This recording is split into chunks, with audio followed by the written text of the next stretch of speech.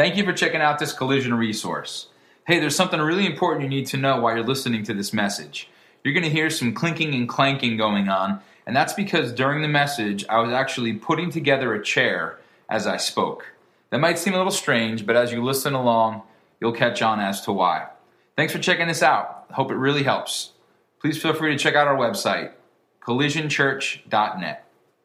So I'm one of the pastors on staff here. There's a few other guys. Andrew, who led worship tonight, is another. And a couple months ago, we went to a friend's church nearby, and a bunch of us pastors were going to get together and just kind of hang out for a while. And as we were walking through the building, we saw something that got us super excited, and it was the stair chair lift. You guys have seen the commercial for these things, right? And so we were so excited about this stair chair lift, we had to ride it. And so I jumped on it first, and I rode the stair chair lift up the stairs, and then Andrew got on it. I actually have a video of him riding the stair chair lift. There he goes. So Andrew's riding the stair chair lift up and down the stairs. And it was really funny because he got to the top of this platform, and then you see there's another set of stairs. So he was riding the stair chair lift up the second set when my buddy's senior pastor walked out of his office to find out what was going on. And he looked, and he sees Andrew riding this lift up the chair, and I just completely threw him under the bus. I was like, Pastor, I'm so sorry this immature person jumped on the stair chair lift like this. You know, we're praying for Andrew's salvation. Some people take longer than others, you know, and so just kind of played it up, and we had a good time. But I could tell you this, and this is going to sound very, very unmanly of me, but the truth is that when I sat in that chair and I strapped myself in, I was a little nervous. I was a little bit nervous because I knew that here I am sitting in this chair, hanging over a set of stairs, and if this thing goes down, I'm strapped to it and I'm going with it. Now, we don't have a stair chair lift here at the church. That's something I hope will change. Maybe we'll get a stair chair lift, fundraiser going, and Andrew and I will ride it up and down the stairs. But what I think you are asked to do every single time you walk into a church or every single time you're in a conversation with someone about Jesus, what I think you're asked to do is kind of like what Andrew and I did. You're asked to put your faith in something, and you're not quite sure about it. You're not quite sure if it can hold the weight of your life, just like me sitting in that chair, kind of sweating it. I hope this thing can do what it says it can do. And so often when you are in a conversation with somebody about God and about Jesus, they're saying to you, you can trust Jesus. And maybe you're on the other side of that going, I don't know if that's true. I don't know if I can trust Jesus. I don't know if I can, and we're not just talking about my life, I don't know if I can trust him with the weight of my life, like my physical body, but if what you're saying is true, there's an eternity. And you're telling me I'm supposed to bet everything on Jesus. And so often, here's what happens. What happens is you step into a church, you're in a conversation with someone about Jesus, and what happens is they don't even really offer you a whole chair to sit in. What happens is they offer you a little piece of a chair. A little piece of evidence, if you will. And they say, hey, trust Jesus. And maybe they say, you can trust Jesus, and maybe this little piece here represents the fact that he changed my life. So your friend's telling you, you can trust Jesus because he changed my life. He could change yours too. And you're looking at a bracket, just like when you walked in tonight and the greeting team said, oh, there's a seat over there. If someone handed you a bracket, you would have been like, nuh-uh, I'm not sitting on a bracket. It's a bracket, right? Get the kids, we're going home, honey. We're not going to the bracket church, right? And so you would have said, I want the whole chair. I'll trust the whole chair. Like probably none of you, when you sat down in the chairs here tonight, even thought about, I hope this thing holds up, right? But if someone had said, oh, you know what? Once you enjoy this, hope the service suits you well, you'd be like, that's just going to be painful. That's not going to go well, right? And so ultimately what happens is we're often asked to put our faith in one little piece of evidence. Oh, God changed my life. And you're sitting on the other side of that going, I'm not going to put the weight of my life and eternity on what you just told me. Or maybe you've talked to a friend or you've come to a church and a guy like me is on stage and he's talking about the history and how you know you can know Jesus rose from the dead because of history. And so, again, holding out another little piece of a chair to you and you're going, I'm not going to trust that. Now, this message is equally as important for you if you're a follower of Jesus because you know what's true of us. We believe. But you know what I think you may discover tonight? I think you may discover that your faith in Jesus may be in just one or two little pieces of evidence.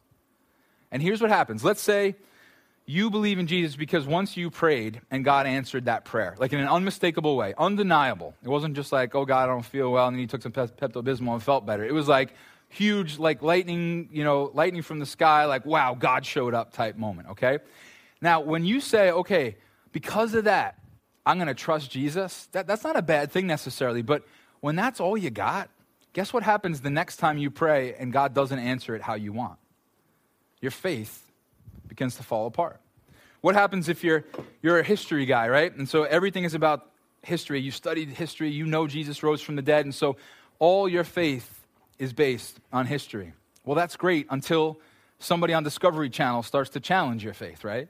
Somebody on the History Channel says something about Jesus, and you're like, wait a minute, what? And so often, I think as followers of Jesus, we're really just leaning on one or two things that can very easily be challenged, and then our faith can really implode. And so tonight, what I want to say is, what if there are multiple pieces that could come together that could support the weight of your life in eternity? What if you didn't have to leave here tonight saying, trust Jesus because he changed my life, trust Jesus because of history?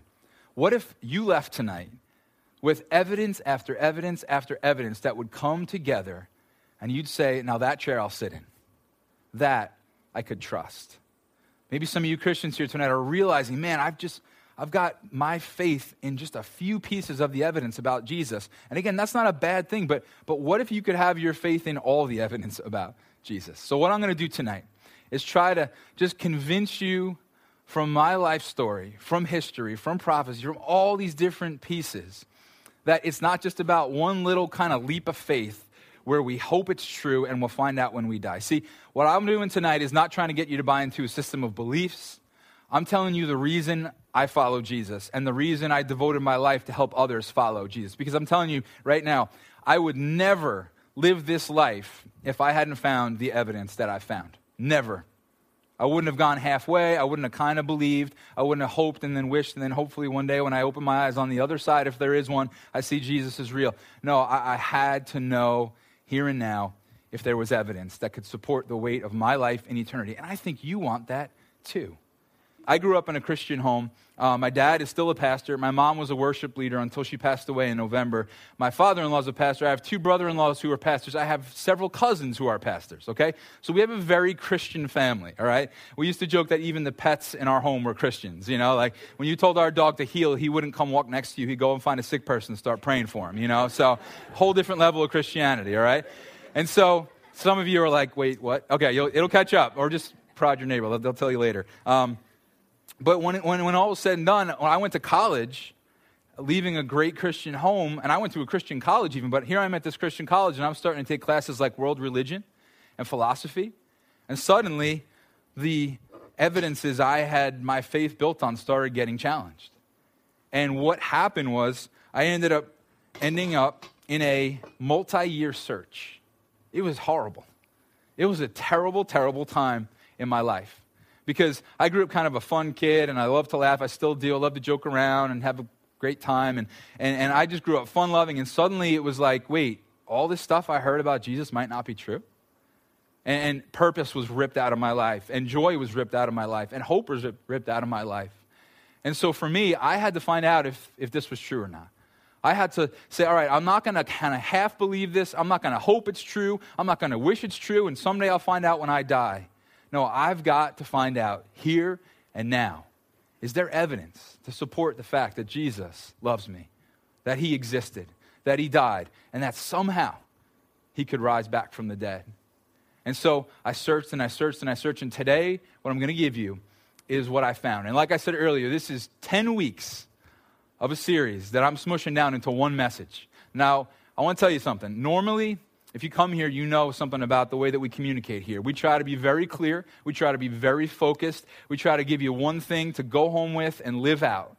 Now, today you are going to leave with one thing to go home and live out and base everything else on. But it's going to feel like I'm throwing a lot at you. And here's what I don't want you to do. I don't want you to try to remember everything that I say. Okay? Here's what I'd rather you do. I would rather you remember that I said a lot. I would rather you remember. So the day comes when you're in your own, philosophy class, when you're in your office and somebody brings up, oh, did you see that thing on Discovery Channel last night? When you're talking with a friend, when you start praying and it feels like God's not answering anymore, I hope you remember, man, I was at that collision service and that bald guy talked for like 40 minutes and wouldn't shut up about all this information. And man, all I remember is that there was a lot of evidence. I couldn't tell you what it all was. I couldn't give you every little detail and every fact and every statistic. But I just remember he went on. And I'm just telling you, I could do this 9 more times than tonight. Okay, so there's tons and tons and tons of evidence that Jesus has come for us. But let's not get ahead of ourselves. Let's check out what the starting point for me was. The starting point for me was this. The first piece of the chair for me was this. It was the natural versus the supernatural. That was the first thing I had to figure out. I had to figure out, does the natural explanation for how we got here, does it add up? Does it make sense? Can it support life? Can it make sense to me so that I don't have to search for anything else? Or is there a supernatural behind it? Is there a maker? Is there a designer behind it? And I'll tell you, I think you probably can relate that you feel kind of unintelligent to believe in anything besides the natural explanation. Because it feels like all the smart people around us believe in the natural explanation for how we got here. So you feel kind of dumb. You feel like, all right, I guess either you're smart or you believe in God. And you know what I found? I began to find that there were some really brilliant people who didn't buy the natural explanation. There were some brilliant minds, guys way smarter than me. There were professors, biologists, chemists, zoologists, physicists, anthropologists from Cambridge, Stale, that's a nice school. It's a new one. You should apply there. It's the food's not very good. Cambridge, Stanford, Yale, Purdue. And they have chicken, Purdue. Anyway, I'm sorry. And at these schools, these brilliant professors, who are obviously a lot smarter than me, they made this statement in a major newspaper that they took an ad out together. There was 100 of these guys. And the statement they made was this: we're skeptical of claims for the ability of random mutation and natural selection to account for the complexity of life.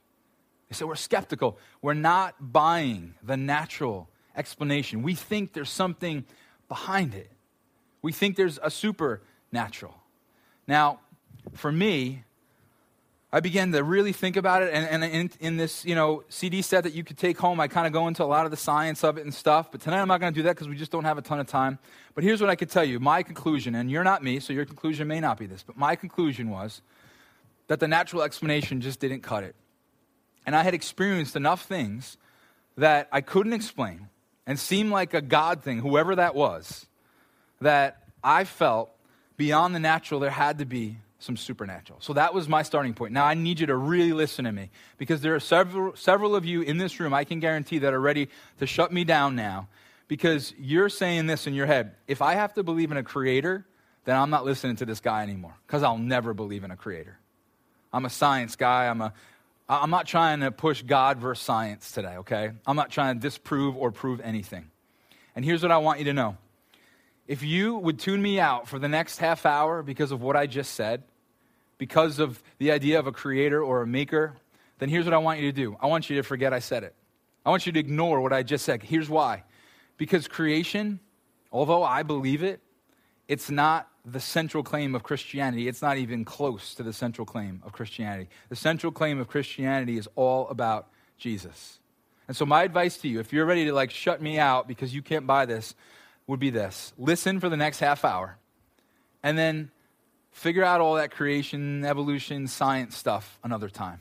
Do I believe what the Bible says? I do, but that's because of all the other evidence. But the starting point for me was that I believe there was a supernatural. So then the next question was, who is he? Who is it? What is it? I knew a lot about Jesus, but I didn't know a lot about anybody else. And so what I did was I basically decided to search everybody out and line them up next to Jesus. And I asked this question: where do I find truth and where do I find power? Where do I find truth? Where do I find power? I looked at Buddha, Muhammad, Joseph Smith, L. Ron Hubbard, Confucius, Zoroastrianism. You didn't even know about that one, right? I mean, I looked at everybody and everything I could get my hands on and lined them up next to Jesus and said, when I look at their initial claim, do I find truth and power, and how does it compare to Jesus? So let me tell you what I found. And this is no disrespect in any way to any other religion or system of belief, okay? The stuff I'm going to tell you tonight is in no way a stretch. I'm not, pointing out bad aspects of the certain religions. I'm simply telling you what a Buddhist or an Islam website or book would say. You go, Buddha, okay, what's your initial claim? And this is what he'd say his initial claim is. I was sitting under a tree one day and I became enlightened. I ridded myself of all desire and became enlightened. And so you got to give him the truth and the power test. So the truth test goes like this. All right, can you verify that you became enlightened? Can you prove that you became enlightened? And this is, if he could talk back to me, this is what Buddha would have said. I can't verify it. There was nobody there. I was under the tree by myself, and I just became enlightened. Okay. Well, what about power? I mean, does your enlightenment do anything for me? Could it save me? Could it change my life? Does it enlighten me? And again, if he could answer back, he'd say, no, you have to get yourself enlightened. You have to do that by ridding yourself of desire. That's on you now. So to me, I don't see verification, and I don't see power to change anybody else's life. Okay, so then I took Muhammad, and I said, all right, what's your initial claim? He says, well, I was in a cave one day, and I saw an angel, and they told me I'm the great prophet. I came out, I told my wife I think I'd seen some evil spirits. She said, no, you're a good man. You got to trust what you saw, so go with it. And so I went with it. So I'm the great prophet. All right, well, truth. Can you verify that? Can you verify? Was anybody else there? Anybody else see the angels? And he would say, no, no one else was there. No one else saw the angels. Okay, so it's not verifiable. All right, what about power? Muhammad, does you becoming the great prophet do anything for me? He'd say, nope. You got to work your way to get where you want to go. And guys, I don't have time to go into it all, but every religion, every person you look to, everywhere you go says that exact thing. I can't verify it, and it doesn't have power for you at all. Then you take Jesus. You line Jesus up next to him. And here's, maybe for you, this is all you need to hear today, especially if you're not a follower of Jesus and you thought all religion was the same. Maybe this is all you need to hear today, is then you take Jesus and you line him up with those. And you say, okay, Jesus, what's your initial claim? You know what his initial claim is? I'm the Son of God and Savior of the world. That's a huge claim. And then you go, all right, Jesus, well, where's the truth and the power in this? Can you verify this? Okay? He'd say, I can verify it. Well, how can you verify this? He'd say, well, I was publicly crucified and I publicly rose again. Now, you may not believe that at all yet. Hang on, we'll get to more evidence about that in a little while. But do you see the difference even in just that claim? Buddha says can't verify it. Muhammad says can't verify it. Joseph Smith, everybody else. L. Ron Hubbard, everybody else. No, can't verify. I just did some research, or this is just my experience. Jesus going, publicly died, publicly rose. What about the power? What is your death and resurrection? If it actually happened, what does it do for me? And Jesus would say, it does everything for you. It saves you. It removes your sin. It makes you accepted by God. It gives you eternity in heaven. It gives you peace and joy and hope and satisfaction now. Are you seeing the difference? Are you seeing the difference just between Jesus and all the other ways and their claims? And so that was the second piece for me. Now the third piece for me was sacrifice and substitution. Have you ever realized that the entire story of God and his interaction with human history is all about Jesus? Like, this was a huge revelation for me because sometimes, and we'll just be honest, all right, sometimes when you read the Bible, doesn't it feel like in the first part of the Bible, which is called the Old Testament, God's up to one thing, and then when Jesus comes, he's up to a completely different thing, right? And it's like, was that contradictory? What's going on here? But you know what I began to realize?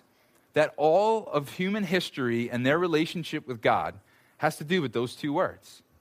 You see, every time somebody sinned in the Old Testament, what'd they have to do? They got a goat, they got an animal, and they sacrificed it. And that sacrifice covered the sin of those people. And then that sacrifice acted like a substitution because usually the people who sinned didn't get killed. A lamb or a goat or an animal did, right? And so thousands of years before Jesus comes, you have sacrifice, substitution. And Jesus is trying, or God's trying to show us somebody's coming. Somebody's coming that's going to be that sacrifice, that's going to be that substitute. Like, have you ever realized we don't do that anymore? Like Andrew's never been singing the third song and then said, guys, we're going to have to just sing another song or two. Doug's on his way. He's got the lamb in his car. But he got caught up. There was an accident on Nichols, And if anyone wouldn't mind staying after and helping us clean up after the sacrifice, it's kind of messy, right? It doesn't happen because there's no more sacrifices. Well, why? Why did that end? Why did that change? Because Jesus was the sacrifice. He was the substitution that takes away our sin. And all of human history, you know what God's trying to say? You're broken, but a sacrifice and a substitute is coming. It all lines up. The old, the new, all of it together is just one big picture that you and I are broken. And we can't get enlightened. And we can't work our way to him. We need a sacrifice, and we need a substitute. So that was the next piece of the chair for me. Now, the piece after this one is the prophecies and the fulfillment. of the prophecies. Let me illustrate what I mean here. Let's just say that in the year 1013, somebody prophesied that 1,000 years later, this bald guy, Doug, would live, and he would work at a church on Long Island, and he would marry way out of his league, and he'd have 3 awesome kids, and they would kind of be a little bit crazy. Cade, the older one, would kind of be a knucklehead. He would kind of be a wise guy. I said to him back around the time of the election, I said, hey, should I run for president? And he said, I don't think so, Dad. I said, why not? He goes, well, the president needs to be wise, honest, and smart. And I said, okay, it's going to be a good Christmas for you, bud. My daughter is just like the girliest thing on earth. You know, again, these are prophecies from 1013. Someone gave these prophecies that she'd be the girliest girl in the whole world, and she'd daydream about all the guys she could date, and I'd daydream how I'd break all their legs. I mean, have stern talks with them. And then my son Landon, that he again is just another wise guy. Last night we're sitting at my brother-in-law's and sister's house, and the kids all leave me alone. Come outside. We're going to play adult versus kids wiffle ball game. Okay.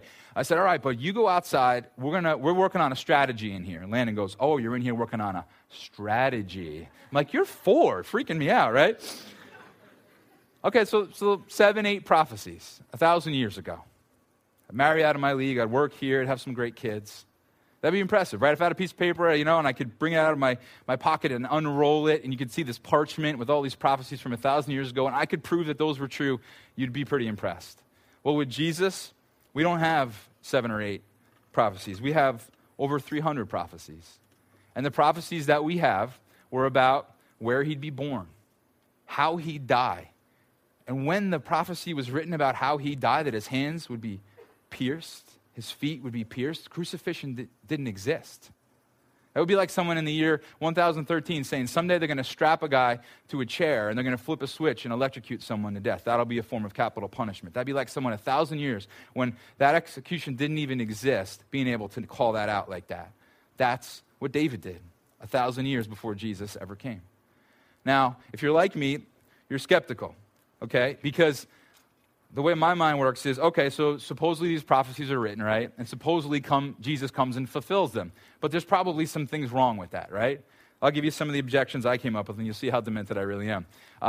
My first objection was, I think it's possible that after Jesus came and lived his life, his followers, like Matthew and these writers of the Gospels, went back to what David wrote or Isaiah wrote or what Malachi wrote and just wrote in some stuff. Like, oh, hey, he'd be born in Bethlehem, and oh, hey, he would die through crucifixion. And they went back and they found the documents and got their hands on them and altered them, and it would look like prophecies.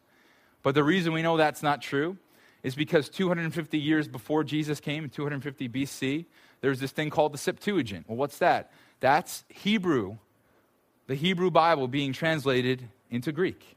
That's David's words about how Jesus would be executed. That's Isaiah's words about what it would look like. I mean, like he took a photograph of the crucifixion scene, practically, it looks like.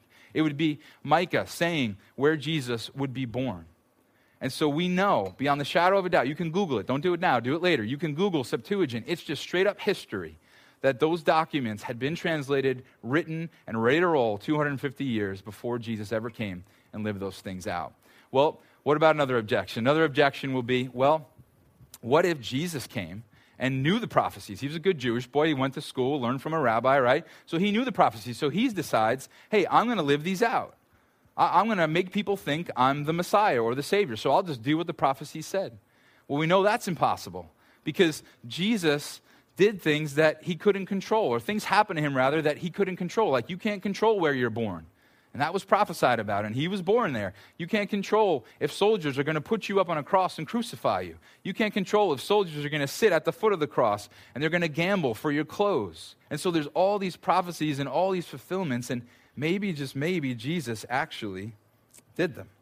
Next piece of the chair for me is the death of the eyewitnesses. And this is gigantic. The death of the eyewitnesses. You see, here's what we have. The people that were closest to Jesus, the people who say they saw Jesus alive, then were killed for it. Now, why is that a big deal? People die for their faith all the time. Well, here's why that's a big deal. It's really different for Peter to die for his faith in the first century than even me as a Christian to die for my faith here and now.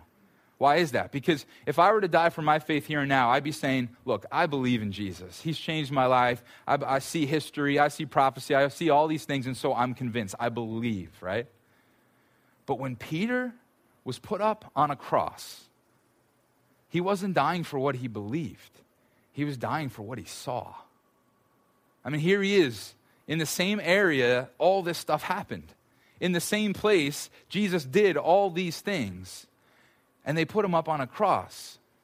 They say, we're going to kill you if you keep saying you saw this stuff. And he says, I'm going to keep saying it because I saw this stuff. Same with Matthew.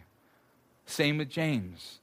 Same with 11 of the other disciples. Sawed in half, speared, stoned to death, beaten to death, dragged to death.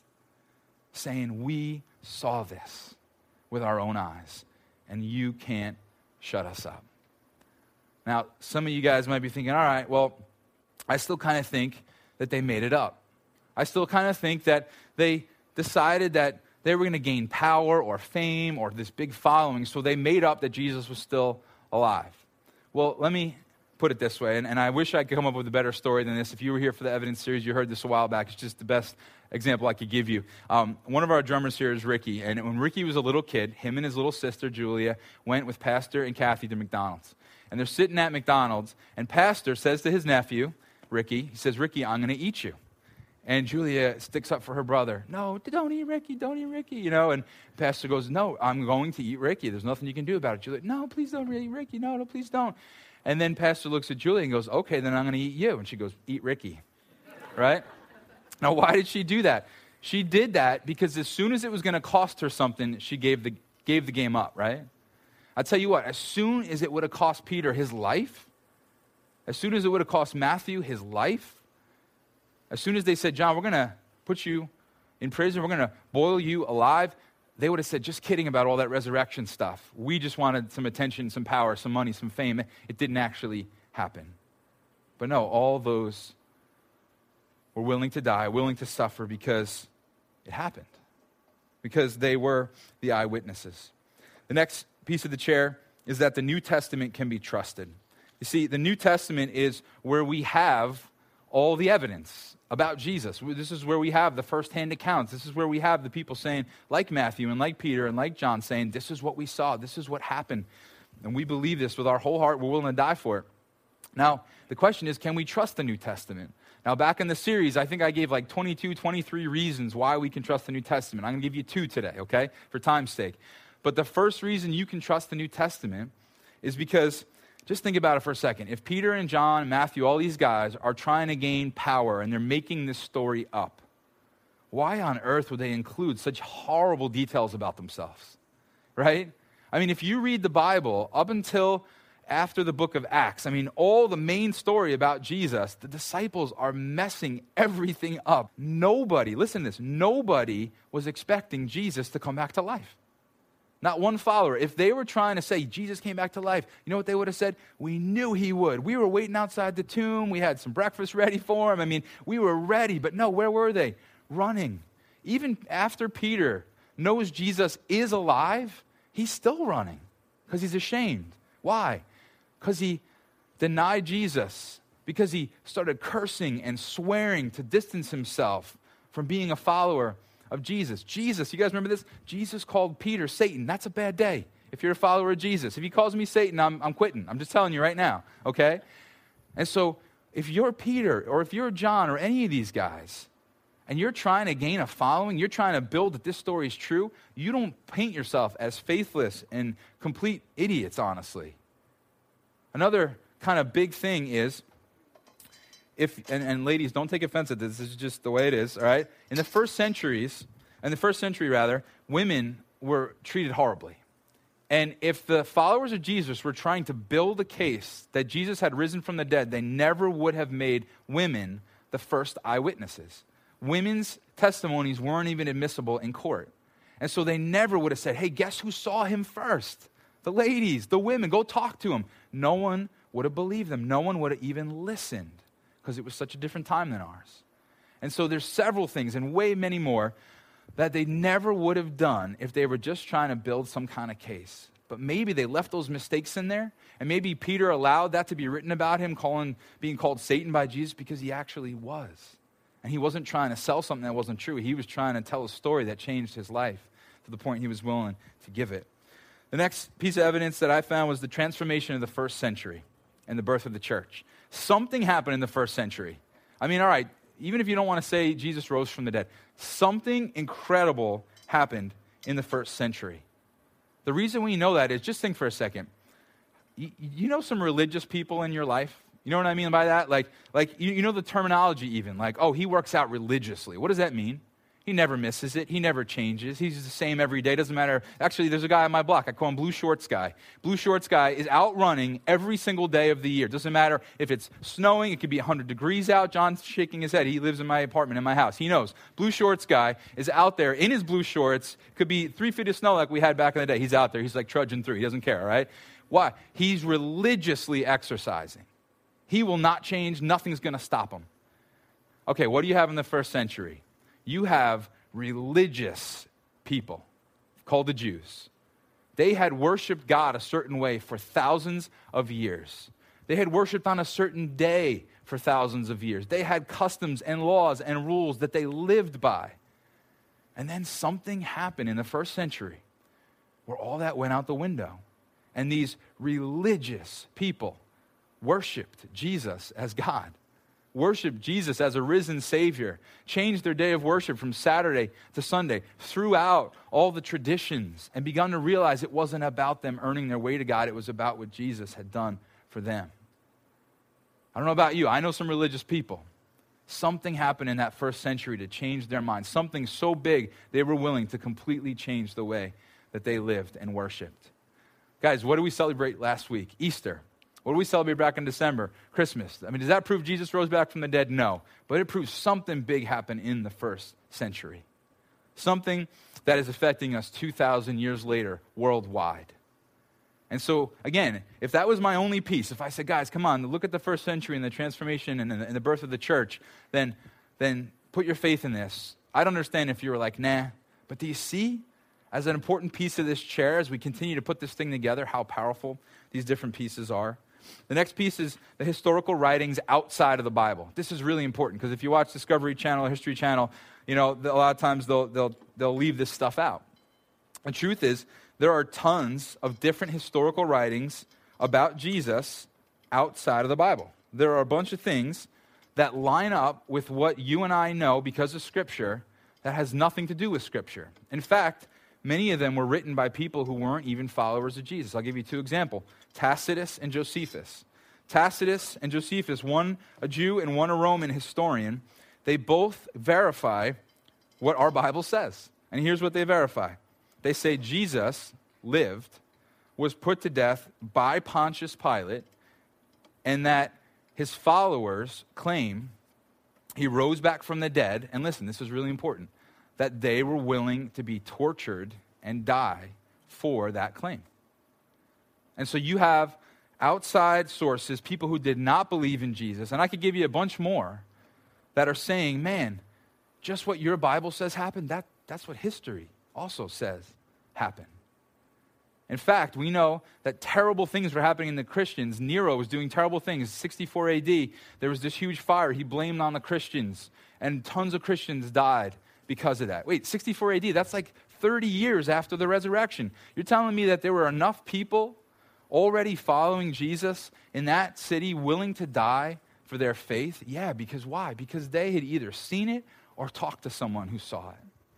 And so you have all this historical evidence outside. Nero used to take Christians, and obviously you guys know he'd feed them, to lions and Colosseum. But another thing he did is he would take them and he would use them as human torches to light up his gardens at night, light them on fire, hanging in the air. But you know what history tells us? They wouldn't shut up. They wouldn't stop. They wouldn't give in. They wouldn't say, you know what, if you say it that way, then maybe I won't give my life for it. They just kept talking about this Jesus. The next one for me is miracles and changed lives. Miracles and changed lives. And this is so powerful because, I don't know about you, one big deal for me was that I needed to see that what the Bible said could happen when you pray could actually happen. Like I needed to see that if, Peter and these guys prayed and saw miracles, man, I wanted to see some miracles. I wanted to see God show up in my life. And so I'll give you a couple of examples. My aunt, awesome lady, got cancer, went through terrible treatment, radiation. Her entire immune system was destroyed. They were told her she would never get her immune system back. Her blood would never be right. And she's a teacher, so she's in school and she's around kids all day. And she's sick constantly. She was constantly ill, constantly coming down with stuff because her immune system couldn't fight it. And so she's here one night, and the band's playing, and she suddenly begins to feel something going on in her body. Nothing crazy or weird, but she just felt something wasn't quite like normal. And so she said, God, what's going on? And she just felt like God impressed on her heart, I'm healing you. I'm healing your blood. Again, it's just quiet. She came and told me afterwards, no big show. She just came and said, hey, I just want to let you know this is what I kind of felt, and I just ask you to pray with me. I'm going to a doctor's appointment tomorrow that was already scheduled. Just pray, that God did something neat. Well, she comes back and tells me later in the week that the doctor walked into the room with his jaw dropped because her blood was perfect. He said, I have no explanation for this. And she said, I do. God touched me last night. I know that he healed me. And she's been great ever since. That was probably about 6 or 7 years ago. Another one, and this is an awesome story. My buddy in college, Evans, one day he's having like a college emo moment. He's driving down the street. His girlfriend just broke his heart. And he, when your girlfriend breaks your heart, God can't exist anymore, right? And so he's crying out to God, goes, God, if you're real, this is it, God. I'm serious here. If you're real, I need you to show me. And so he goes and driving down the street, and he's praying, and next thing he knows, he sees police lights go on in the mirror behind him. He's thinking, great, thank you, Lord. This is a great miracle you're showing me here. Well, the cop gets out of the car, and my friend says, did I do something wrong? And the cop says, no, I just want to make sure you're okay. I saw you're upset. And my friend says, no, I'm okay. Can I just go? And the cop says, well, you can go, but I just wanted to let you know that God is real. And he gets back in his car and he drives away. Now, that cop has never pulled me over. I would appreciate if he did. The cops to pull me over say, this ticket is real and you'll pay it, right? But there in that moment, you have a miracle and a changed life. You have somebody who saw God show up in a way that's incredible. And we don't always get it how we want it. My mom passed away back in November, and we prayed for her. We prayed that God would heal her, and she didn't get healed. God's not a genie. He does things his way, and he does things how he knows best, and we have to trust him. But we do know that God answers prayer. The last part of the chair for me was that God's way works. God's way works. What do I mean by that? I mean that if God is really there and Jesus really lives and the Bible are his words to us, then when we take the Bible and we apply it to our life, it should work. It should bring some pretty incredible results if it's actually true. So when I take the Bible and what it says about marriage and loving my wife, if I apply that, then I'll tell you what I've seen. You have a great marriage. Now, does that mean everything's perfect? Well, I'm perfect. No, I'm kidding. No, not at all. It doesn't mean everything's perfect. But man, it means it's different. In fact, you're not even going to believe me on this. You're probably going to have a harder time believing this than anything else I said today. But Dr. Phil, about 10 years ago, came out with a statistic. And the statistic, the first half you won't be surprised at, the second half you won't believe. The first half of the statistic is that 1 out of 2 marriages end in divorce. We know this, right? The second statistic is when you introduce regular prayer between a husband and wife, when a husband and wife are willing to pray together every day, the statistic of divorce goes from 1 in 2 to 1 in 10,000. That's Dr. Phil. That's not Billy Graham. Because God's way works. When you say, all right, I'm going to do things your way. I'm going to love you like God called me to love. I'm going to honor you like God called me to honor. When you take the way that God calls us to raise our kids, and it works, then that's a powerful way to say, man, maybe God knows what he's talking about. Maybe if his way works, he's actually there. Maybe when I apply God's word to my life and I have a joy I've never had before and can't find anywhere else, I have a peace, I have a hope, I have a satisfaction I can't find anywhere else, then maybe, just maybe, that's powerful evidence that God's way works. And so I don't know about you, but for me, this is powerful. Because it's not just a little piece of a chair. It's not just, oh, look at the prophecies. It's not just, oh, look at how he changes lives. It's not just, look how his way works. No, it's all of it together. And when one little aspect of my faith comes under fire, the chair stands. Because it's not about one little piece of my faith. It's about the whole thing. And it keeps me, and it's strengthened me, and it helps me strengthen others. And so what I want you guys to know is that the evidence about Jesus can be trusted. The chair can support the weight of your life in eternity. It's true. It's real.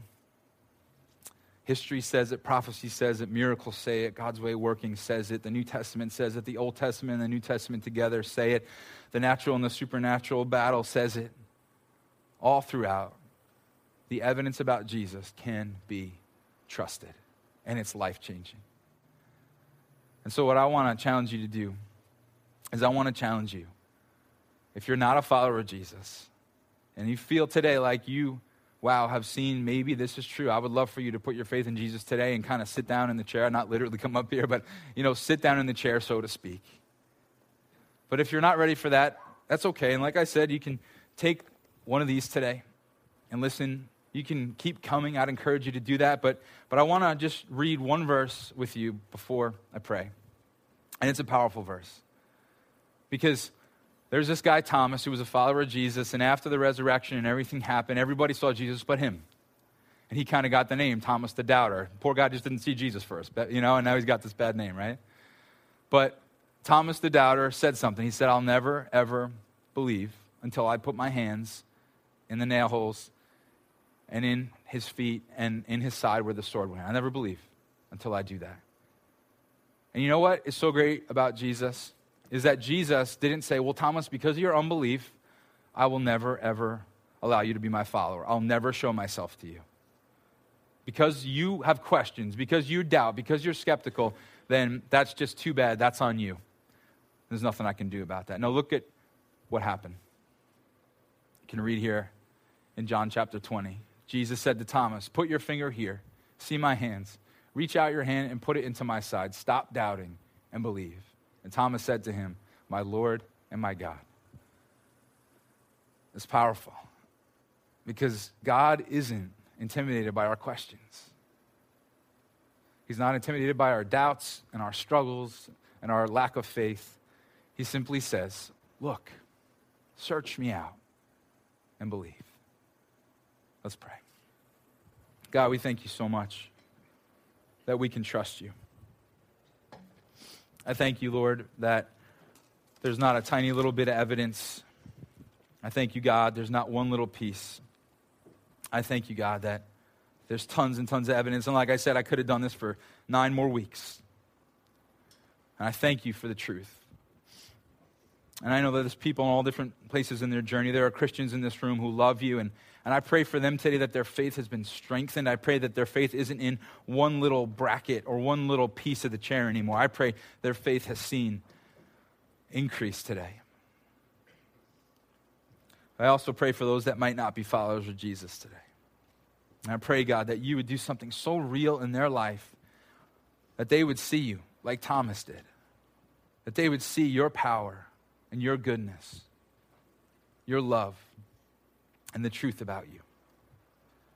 And so if you're not a follower of Jesus today, I want to give you an opportunity to respond to him. And again, if you're not ready, that's okay. I'd encourage you to keep coming back, keep checking things out, keep on looking, keep on searching, ask good questions. But as we say all the time here, C.S. Lewis said that if there's even the possibility Jesus actually lives and actually wants to know you and be your Savior, then wouldn't it be worth it to look into it? But if you're ready today to sit in the chair, then I want to give you the opportunity to. So would you just pray this quietly in your heart to Jesus if you want to respond to him today? Jesus, thank you for dying for me. Thank you for the evidence. Thank you for forgiving me and wanting to remove all my sin. And unlike every religious figure who tells me I got to work my way to get where I want to go, thank you that you are the way to get where I want to go. So thank you for this gift of salvation and life. In your name I pray. Amen.